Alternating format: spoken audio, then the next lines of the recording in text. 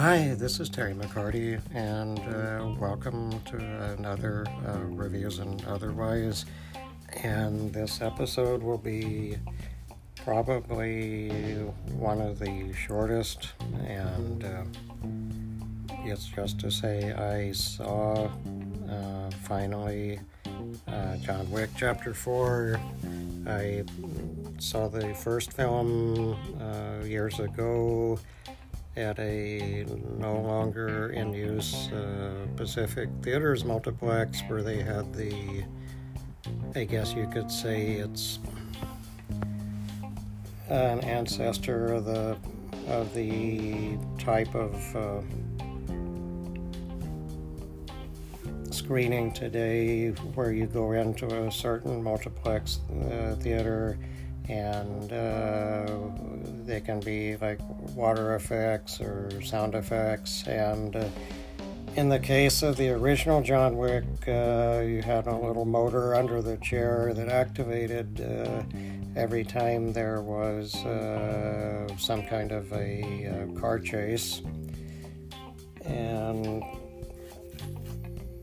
anyway, the first John Wick I liked, but it wasn't ecstatic about it, so I didn't see the other two.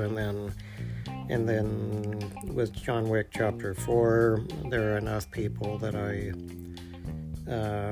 follow and have some trust in their opinions, like Glenn Kenny, or the film writer who lives in Belgium, and Bilson, that had not good words to say about this. So I went ahead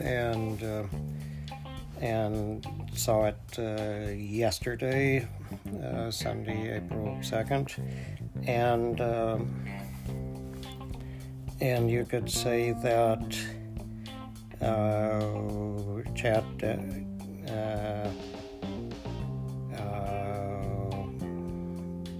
the director and all the various stunt teams, both here and abroad, that it's undeniably impressive, and there are some exciting set pieces, especially when you get to the Berlin and Paris sections. And of course, the Arch of Triumph, can I just imagine all the days, weeks, month, or however long it took to shoot and coordinate the people doing fight stunts, driving stunts, etc., etc. And as Keanu gets older, you kind of cue into the increasingly Clint Eastwood getting older rasp taking hold in his voice, and yeah, I liked it, but I don't think it's the greatest mainstream action film ever, although I think it will, due to Donnie Yen's presence in this, it might make more people willing to go back and seek out his earlier Hong Kong-based work. It's just, I believe that with John Wick Chapter 4, it's like last year with Top Gun Maverick, is that reviewers, critics tend to get ecstatic if something is more than competently made and has a very strong sense of craft.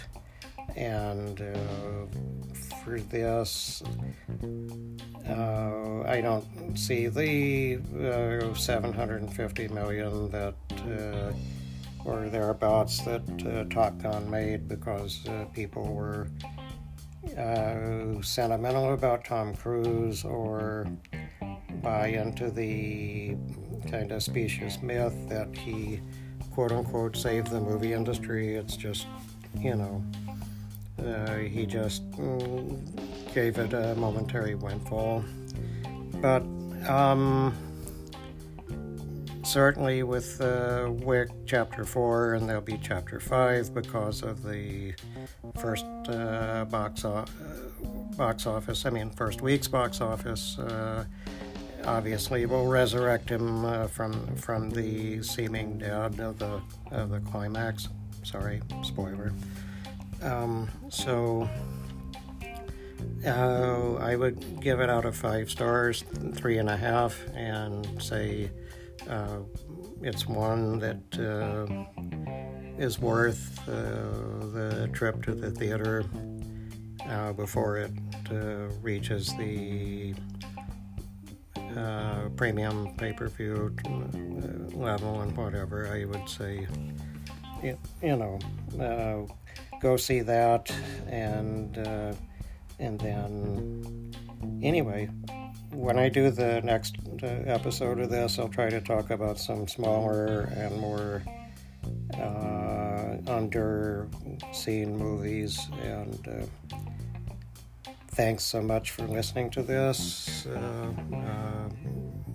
And I'll try to be a little more prompt getting these episodes out. And if you like what you've heard, then by all means, please recommend it via your favorite form of social media. And hope to see you in a few days to sometime next week. And thanks again, and bye for now.